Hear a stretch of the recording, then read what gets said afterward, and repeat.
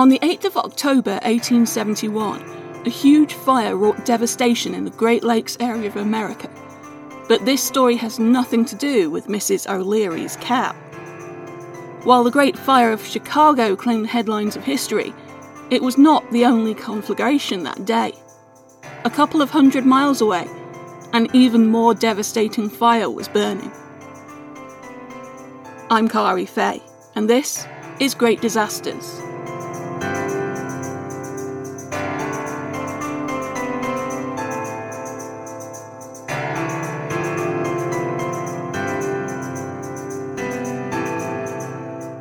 In 1871, the Northwest Territory was still largely wild. The untamed forests and rich resources found within them promised great rewards for anyone willing to put in some hard work. Reverend Peter Pernin described it as a country covered with dense forests, in the midst of which are to be met with here and there, along newly opened roads, clearings of more or less extent, sometimes a half a league in width to afford space for an infant town, or perhaps 3 or 4 acres intended for a farm.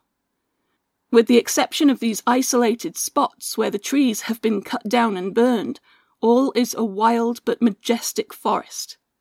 Trees everywhere, nothing else but trees as far as you can travel from the bay, either towards the north or west. These immense forests are bounded on the east by Green Bay of Lake Michigan and by the lake itself. The face of the country is in general undulating, diversified by valleys overgrown with cedars and spruce trees, sandy hills covered with evergreens, and large tracts of rich land filled with the different varieties of hard wood, oak, maple, beech, ash, elm, and birch. The climate of this region is generally uniform and favourable to the crops that are now tried there with remarkable success. Rains are frequent, and they generally fall at a favourable time. Chicago at the time had a modest population of just 324,000, compared to 2.7 million today. Green Bay had less than 5,000 residents, and Peshtigo, Wisconsin, was a humble village of around 1,200 people. Many were immigrants. They had come from France, Belgium, Ireland, Denmark, Norway, and other countries, all in search of a new life. It wasn't easy. Many came with little more than the clothes on their back, but they were able to clear a little space in the forest, build a cabin, lay out some fields and start a farm, or work on the many lumber camps now springing up. Some men came alone, working through the hardest part before sending for their wives. Others struggled together as families, and gradually communities grew. Peshtigo began in 1836, when David Jones built a small sawmill. In the following years, he laid out streets and offered lots for sale. By 1870, it was one of 3 principal towns in Oconto County, about half the size of Oconto itself. Reverend Pernin served the Catholic community there and in nearby Marinette. In October 1871, he lived close to the church in Peshtigo, which was almost finished. He planned, however, to move to the larger Marinette, where a church already stood, a presbytery had just been built, and a parish schoolhouse was under construction. Those plans were to be horribly disrupted. That summer had been exceptionally dry. Drought had been a problem throughout the Midwest, and the forests were parched. In fact, there had already been several forest fires, some big enough to make the news, and many towns and villages had taken extra precautions, such as setting out large barrels of water at strategic places for use in firefighting. On Saturday, the 7th of October 1871, an article in the Wisconsin State Journal described the conditions. The pall of smoke with a strong odour of pine, which hangs over all this region, obscures the sun, often limits your vision to a block's distance, reddens and waters the eyes, and makes one feel gloomy and miserable, is an ever-present reminder of a disaster of unprecedented extent and severity from which the northwestern part of the state is suffering. Such a drought, with hardly any rain since July, has never been known. Marshes where the water is usually a foot or two deep are dry now as far beneath the soil, and peat and decayed vegetation is dry as cinder. A locomotive cinder, the embers of a surveyor's camp, a spark from a hunter's gun, are sufficient to set such regions in a blaze. The Reverend Pernin and many of his neighbours were strongly affected by this atmosphere. He later wrote, "There seemed to be a vague fear of some impending though unknown evil haunting the minds of many, nor was I myself entirely free from this unusual feeling." That Sunday he wasn't meant to be in Peshtigo, as the church was about to be plastered and he couldn't hold a service there. He had meant to go to Cedar River, but the steamer hadn't stopped in Peshtigo as usual, so he remained at home. Because of this, he had no service to hold and was at leisure. He visited an elderly widow, and while walking on her land saw things that did not put either of them at ease. The wind rose suddenly, with more strength than it had yet displayed, and I perceived some old trunks of trees blaze out, though without seeing about them any tokens of cinder or spark, just as if the wind had been a breath of fire, capable of kindling them into a flame by its mere contact. We extinguished these, the wind fell again, and nature resumed her moody and mysterious silence. On looking towards the west, whence the wind had persistently blown for hours past, I perceived over the dense cloud of smoke overhanging the earth a vivid red reflection of immense extent, and then suddenly struck on my ear, strangely audible in the preternatural silence reigning around, a distant roaring yet muffled sound, announcing that the elements were in commotion somewhere. He went home to prepare. He let his horse out of the stable, thinking the animal would stand a better chance free, and set about protecting his possessions. He dug a trench in his garden, into which he deposited his books and other valuables. The sky grew redder, and the distant roar became more distinct as it drew closer. He described it as the confused noise of a number of cars and locomotives approaching a railroad station, or the rumbling of thunder, with the difference that it never ceased, but deepened intensity each moment more and more. Befitting his duty as a priest, he went to retrieve the Blessed Sacrament. Fumbling with the key to the tabernacle, he decided to take the whole thing with him, drawing it in a wagon and hoping to meet somebody who would help him with it. I re-entered to seek the chalice which had not been placed in the tabernacle, when a strange and startling phenomenon met my view. It was that of a cloud of sparks that blazed up here and there with a sharp, detonating sound like that of powder exploding, and flew from room to room.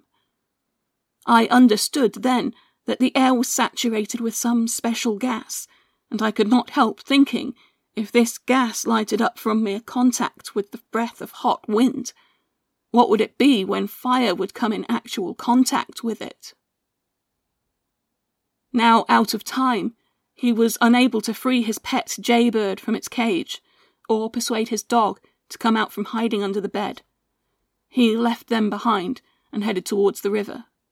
It was only a 5 or 6 minute walk away. I had delayed my departure too long.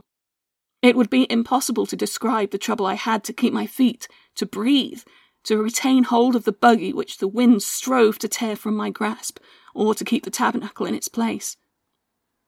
To reach the river, even unencumbered by any charge, was more than many succeeded in doing.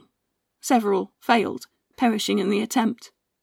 How I arrived at it is even to this day a mystery to myself. The air was no longer fit to breathe, full as it was of sand, dust, ashes, cinders, sparks, smoke and fire. It was almost impossible to keep one's eyes unclosed, to distinguish the road or to recognize people, though the way was crowded with pedestrians, as well as vehicles crossing and crashing against each other in the general flight. Some were hastening towards the river, others from it, whilst all were struggling alike in the grasp of the hurricane. 1,000 discordant, deafening noises rose on the air together.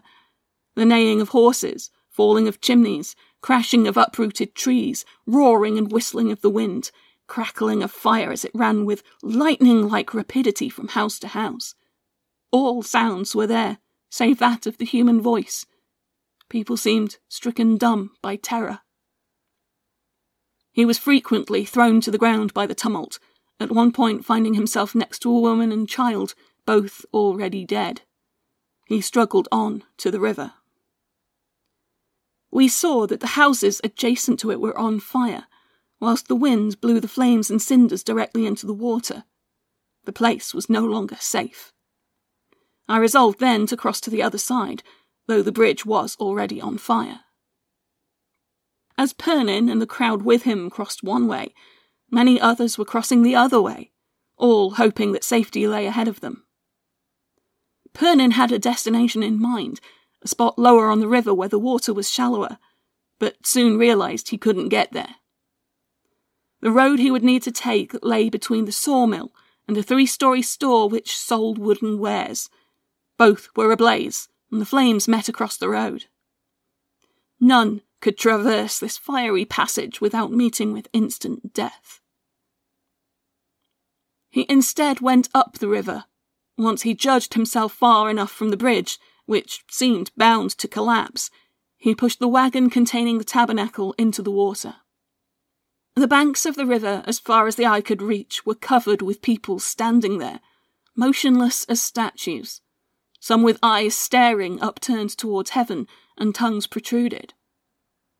The greater number seemed to have no idea of taking any steps to procure their safety, imagining, as many afterwards acknowledged to me, that the end of the world had arrived, and that here was nothing for them but silent submission to their fate. He pushed those on either side of him into the water. One pulled back, protesting that they were now wet, but the Reverend pulled them further into the river. Around them, others followed suit. It was time. The air was no longer fit for inhalation, whilst the intensity of the heat was increasing. A few minutes more, and no living thing could have resisted its fiery breath. Once in water up to our necks, I thought we would, at least, be safe from fire, but it was not so. The flames darted over the river as they did over land. The air was full of them, or rather the air itself was on fire. Our heads were in continual danger. It was only by throwing water constantly over them and our faces, and beating the river with our hands, that we kept the flames at bay.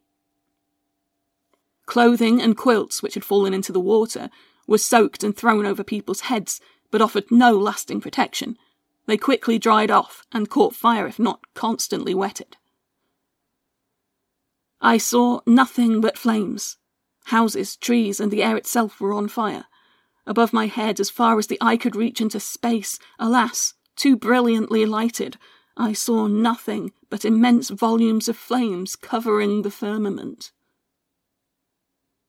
The fire burnt everything in its way at a tremendous pace. Pernin noted that when he went into the river at around 10 o'clock, the fire at the wooden wares store was just taking hold.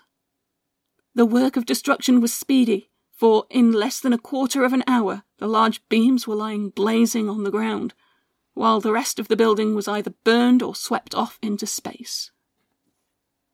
The river was crowded by people and animals, and many were pushed or washed under by the frantic attempts of others to survive. Pernin saw one woman swept off a log by a passing cow, and thought she would drown, but she grabbed the cow by its horns and was dragged away by it, he would later learn, to safety. Some people were beyond panic-stricken by the fire. Pernin wrote of a woman who realised with horror that the bundle she carried no longer held her child. He tried to persuade her that someone else might have found and saved the baby, but she was distraught. He was told later that she had thrown herself into the river to drown. It didn't take long for the next danger to present itself. It was October in Wisconsin, and however hot the fire burned, the river still ran cold. Pernin noted that people near him were shivering. Their teeth were chattering and their limbs convulsively trembling, but it would still be some time before they could emerge without catching fire. In all, Pernin was in the water for 5.5 hours. The atmosphere, previously hot as the breath of a furnace, was gradually becoming colder and colder. My clothes were thoroughly saturated, and their searching dampness penetrated to my inmost frame, affecting my very lungs. Though close to a large fire, I was still convulsively shivering. On leaving the river, he found that the soil held enough warmth to help a little, and of course there were plenty of fires burning by which to dry clothes. Modesty was abandoned in favour of survival by many. It was perhaps made easier by the fact that Pernin and many others had sustained injuries to their eyes and by now were struggling to see. He was led to a little valley by the river's edge, the very place he had planned to escape to but had been unable to reach, where survivors were now gathering. There, although unable to see and barely able to speak, he attempted to comfort a dying woman who had been afraid to enter the river, and as a result had been fearfully burned as she crouched on its banks. Soon, news reached the survivors of how much devastation the fire had wrought across Peshtigo. The reverends tried to remain cheerful. They could go to Marinette, where the church, presbytery and schoolhouse would provide shelter. But no, soon after word came from Marinette. Although none had died there, all the buildings from the church down to the bay, including the presbytery and schoolhouse, had been destroyed. In the space of a few hours, Pernin had lost everything but his faith. The recurring refrain in newspaper reports from the days and weeks following would be that no tongue can tell, no pen can describe, no brush can depict the realities of that night. However, Pernin's account and other stories from survivors and witnesses of the aftermath give us a glimpse into that horror. The earliest reports were often understated. The Janesville Daily Gazette, on the 10th of October, reported that Peshtigo was entirely burned, together with 60 or 70 people. The Wisconsin State Journal, on the 11th, set the number at 80 or 100, while the Janesville Daily Gazette now said, "It is impossible to form any correct estimate of the loss of life." The reason for this is simple. The fire had cut the affected communities off, bringing down telegram lines and bridges and blocking roads with debris. News of the disaster travelled only as quickly as the survivors. Steamer ships on the lake, delayed by smoke and winds, brought the first counts.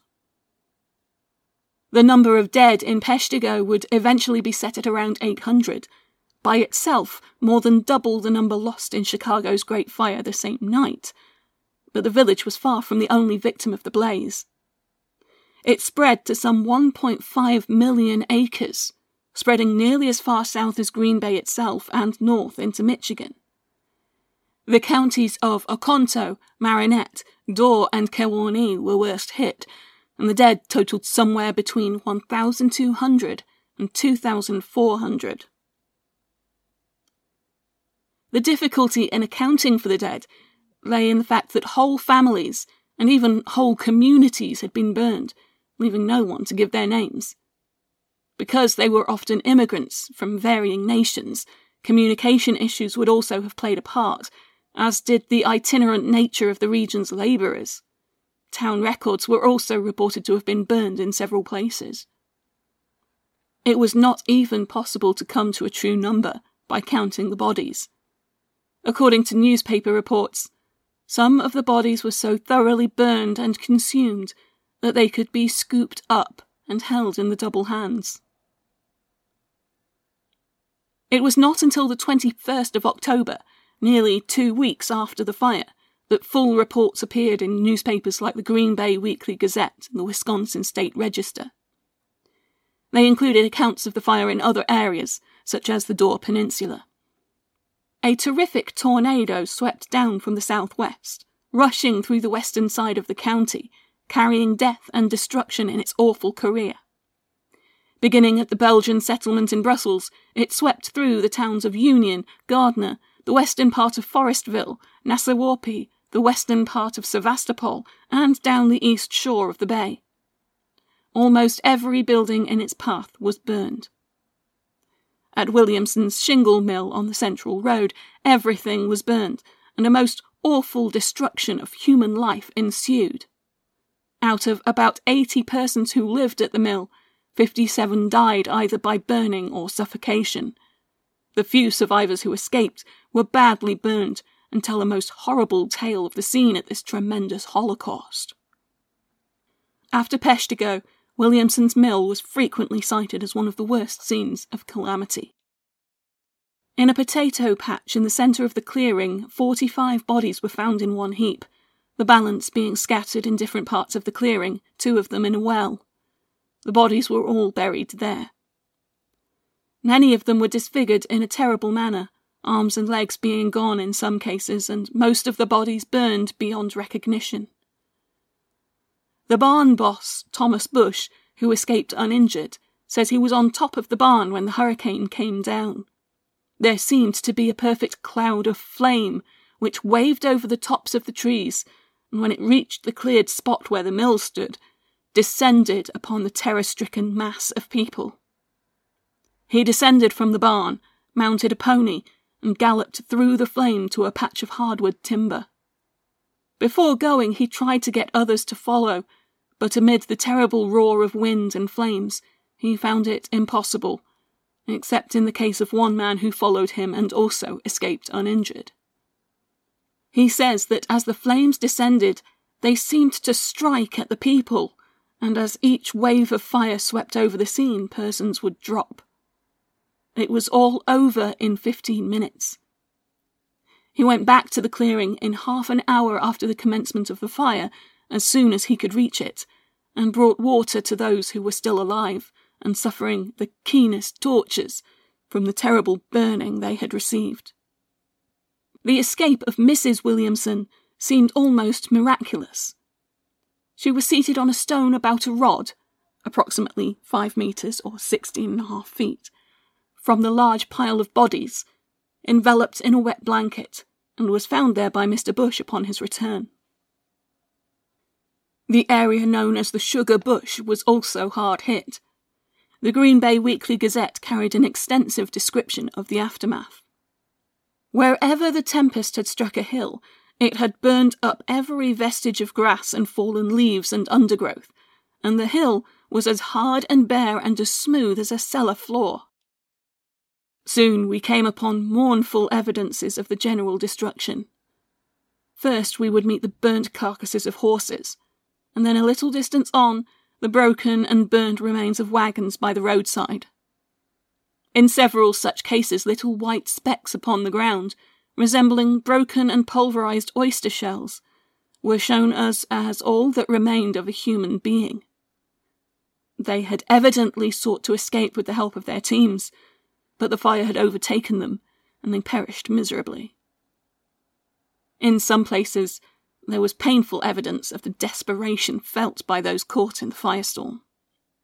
The remains of a family was found, consisting of the mother and 2 children burned to death, while nearby the father was lying with 2 twin children by his side, their throats all cut from ear to ear. In his despair, he had taken their lives and then his own. He was found lying upon his back, his arms crossed upon his breast, and a jackknife between his throat and his hands. In another case, a boy of 18 had cut his throat, resolved not to endure the agony of burning, or to survive his mother and sister, who had probably already perished before him. And another. One young man picked up the 2 children of his employer, and with one under each arm endeavoured to wade through the fire and thus save their lives. After carrying them several rods, he found them scorched to death in his arms. Their mother had fallen down dead. This so disheartened the young man that he drew his knife and stabbed himself, inflicting a ghastly wound. The death toll in the Sugar Bush was then given as 73 in the upper bush, 52 in the middle, and 140 in the lower bush. However, they also gave the number of dead in Peshtigo as only 60, so these numbers are likely very low. Those who survived had traumatic tales to tell. One report came from the town of Brussels. One family only, and one single man of the 7 families, escaped with life, and they were nearly suffocated by the heat and smoke. They at one time gave up all hope of escape and lay down to die, but remembering the well, they got in that as a last hope. Here they remained until morning, putting out the sparks with clay from the side of the well to prevent their clothing from catching fire, when they made their way to a neighbour's. However, wells would not always be a safe haven. A report of one family surviving in this way was followed in the same breath by that of another family taking the same action, who suffocated together. The people of Marinette told a rare story of survival.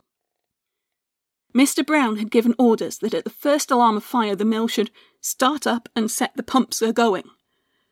In 15 minutes after the alarm was given, the pumps were working beautifully, and 50 teams were hauling water to the front, where Brown and his whole crew of 150 or 200 men were bravely battling with fire and death. By their heroic exertions and indomitable energy, the town was saved, and they were alive to tell of the escape.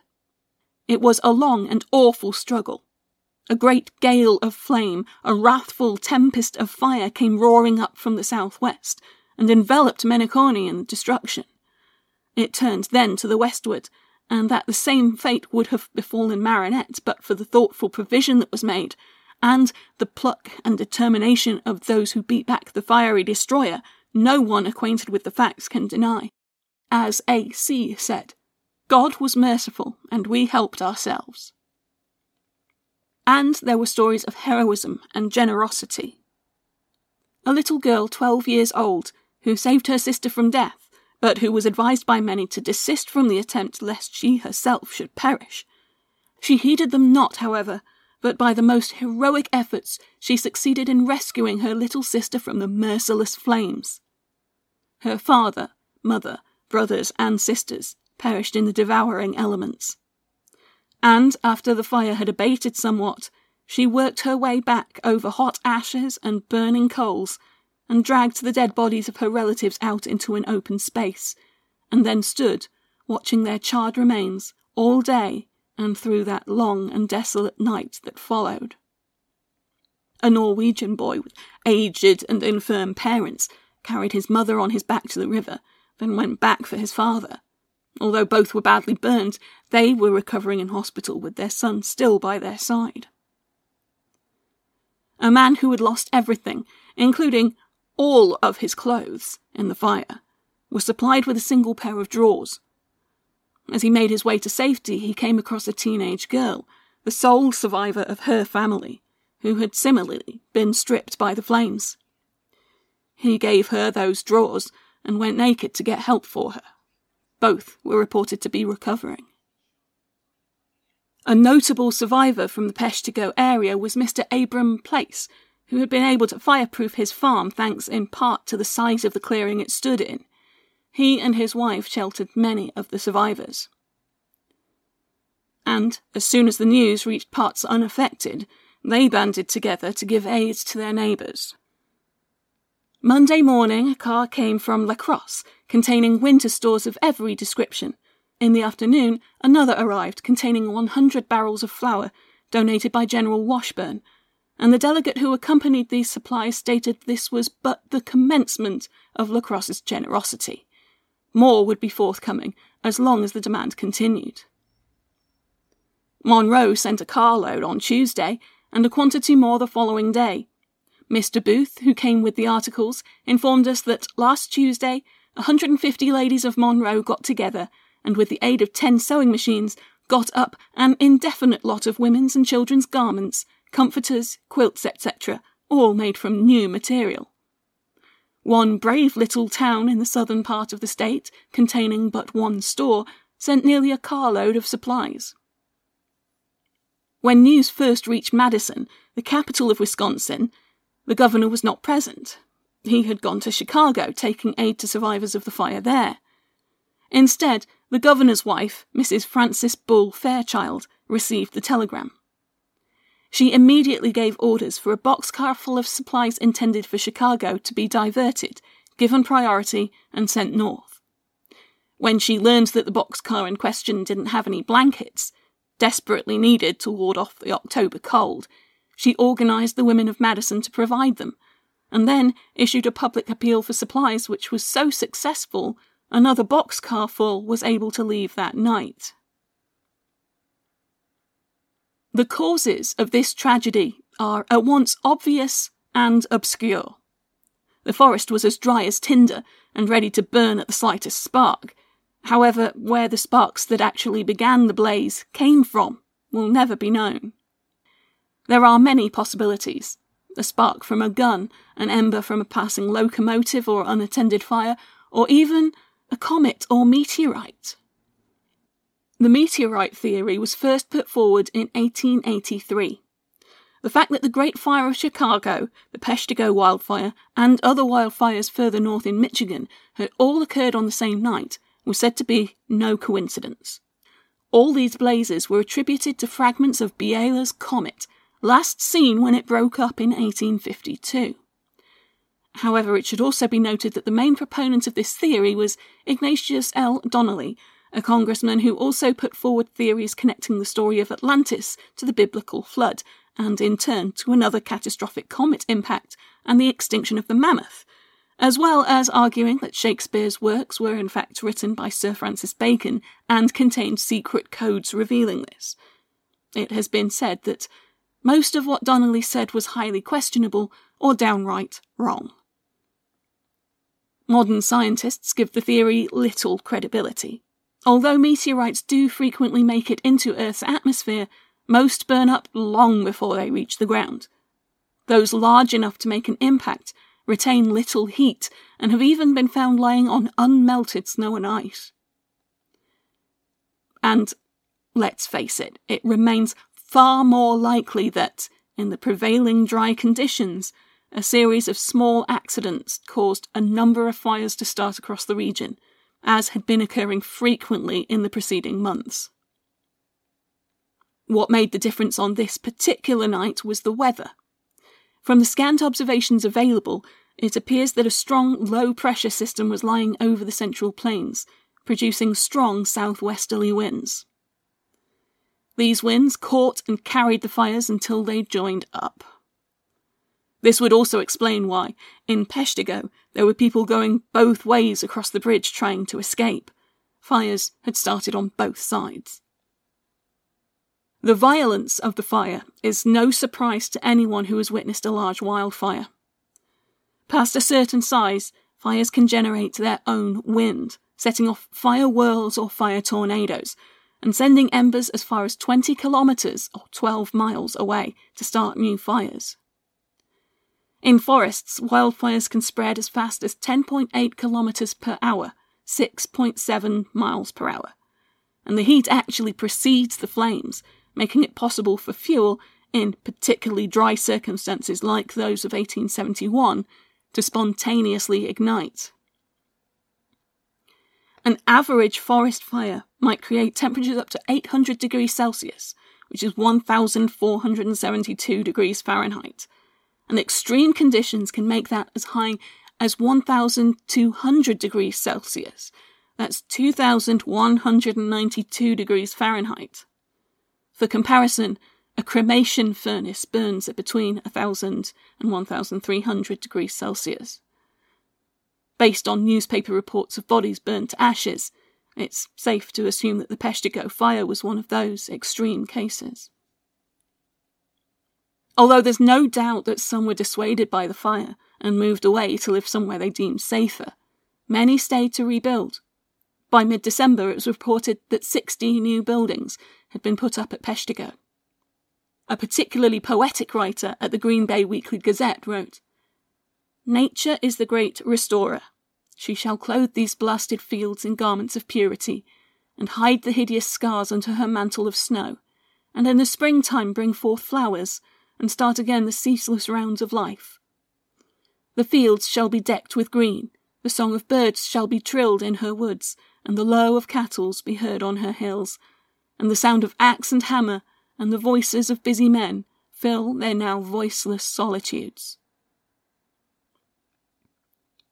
However, they perhaps returned with a little more respect for the forest fire, took a little more care when clearing land, paid more attention to the embers of their campfires. In the years and decades that followed, wildfire prevention campaigns like the one featuring Smokey Bear were launched to encourage more responsible behaviour. But the fact is, wildfires cannot be avoided. Even if we could all be universally careful not to let any spark stray from a campfire, a cigarette, or a gender reveal party, there would still be natural causes like lightning, although these only account for perhaps as few as 1 in 5. Wildfires remain a risk that must be accepted, mitigated where possible, and prepared for by those who choose to live in landscapes which are liable to burn. They must be ready to fight fires on their doorstep, and for the potential losses which follow if they fail. Improved technology today makes it easier for firefighters to get to and tackle wildfires, although it remains a highly dangerous business, and a strong focus remains on prevention of man-made fires. Ironically, one of the best ways to prevent wildfires is with fire. Planned burns are today frequently used to reduce the risk of fire by removing the fuel from the environment in a controlled manner. Improved weather forecasting also helps us to predict the behaviour of fires, allowing those intentional fires to be planned more safely and directing firefighters to the areas best suited for intervention. In this way, it is hoped that a wildfire on the scale of Peshtigo will never happen again. Great Disasters is a one-woman show, with all research, writing, recording and editing done by me, Kari Faye. I rely greatly on the support of my listeners, and I really do appreciate all the kind comments and great reviews I've received. To support the show, you can subscribe via Patreon at patreon.com/greatdisasters. Send me a tip through Ko-fi, that's ko-fi.com/greatdisasters. Drop me a note through social media, or leave a review on Apple Podcasts or Podchaser. Special thanks go to top Patreon subscribers: Catherine Aitken, Jay Voringer, McKenna Booth, AMW, Kylie Green, Sterling Hamp, Gloria Ambroviak, Julie Essen, Renee Maunder, Okami Fan 1, Detective RJ, Scott RC, Shana Gitnick, and Michael Faye. Thank you for listening, and please do stay safe.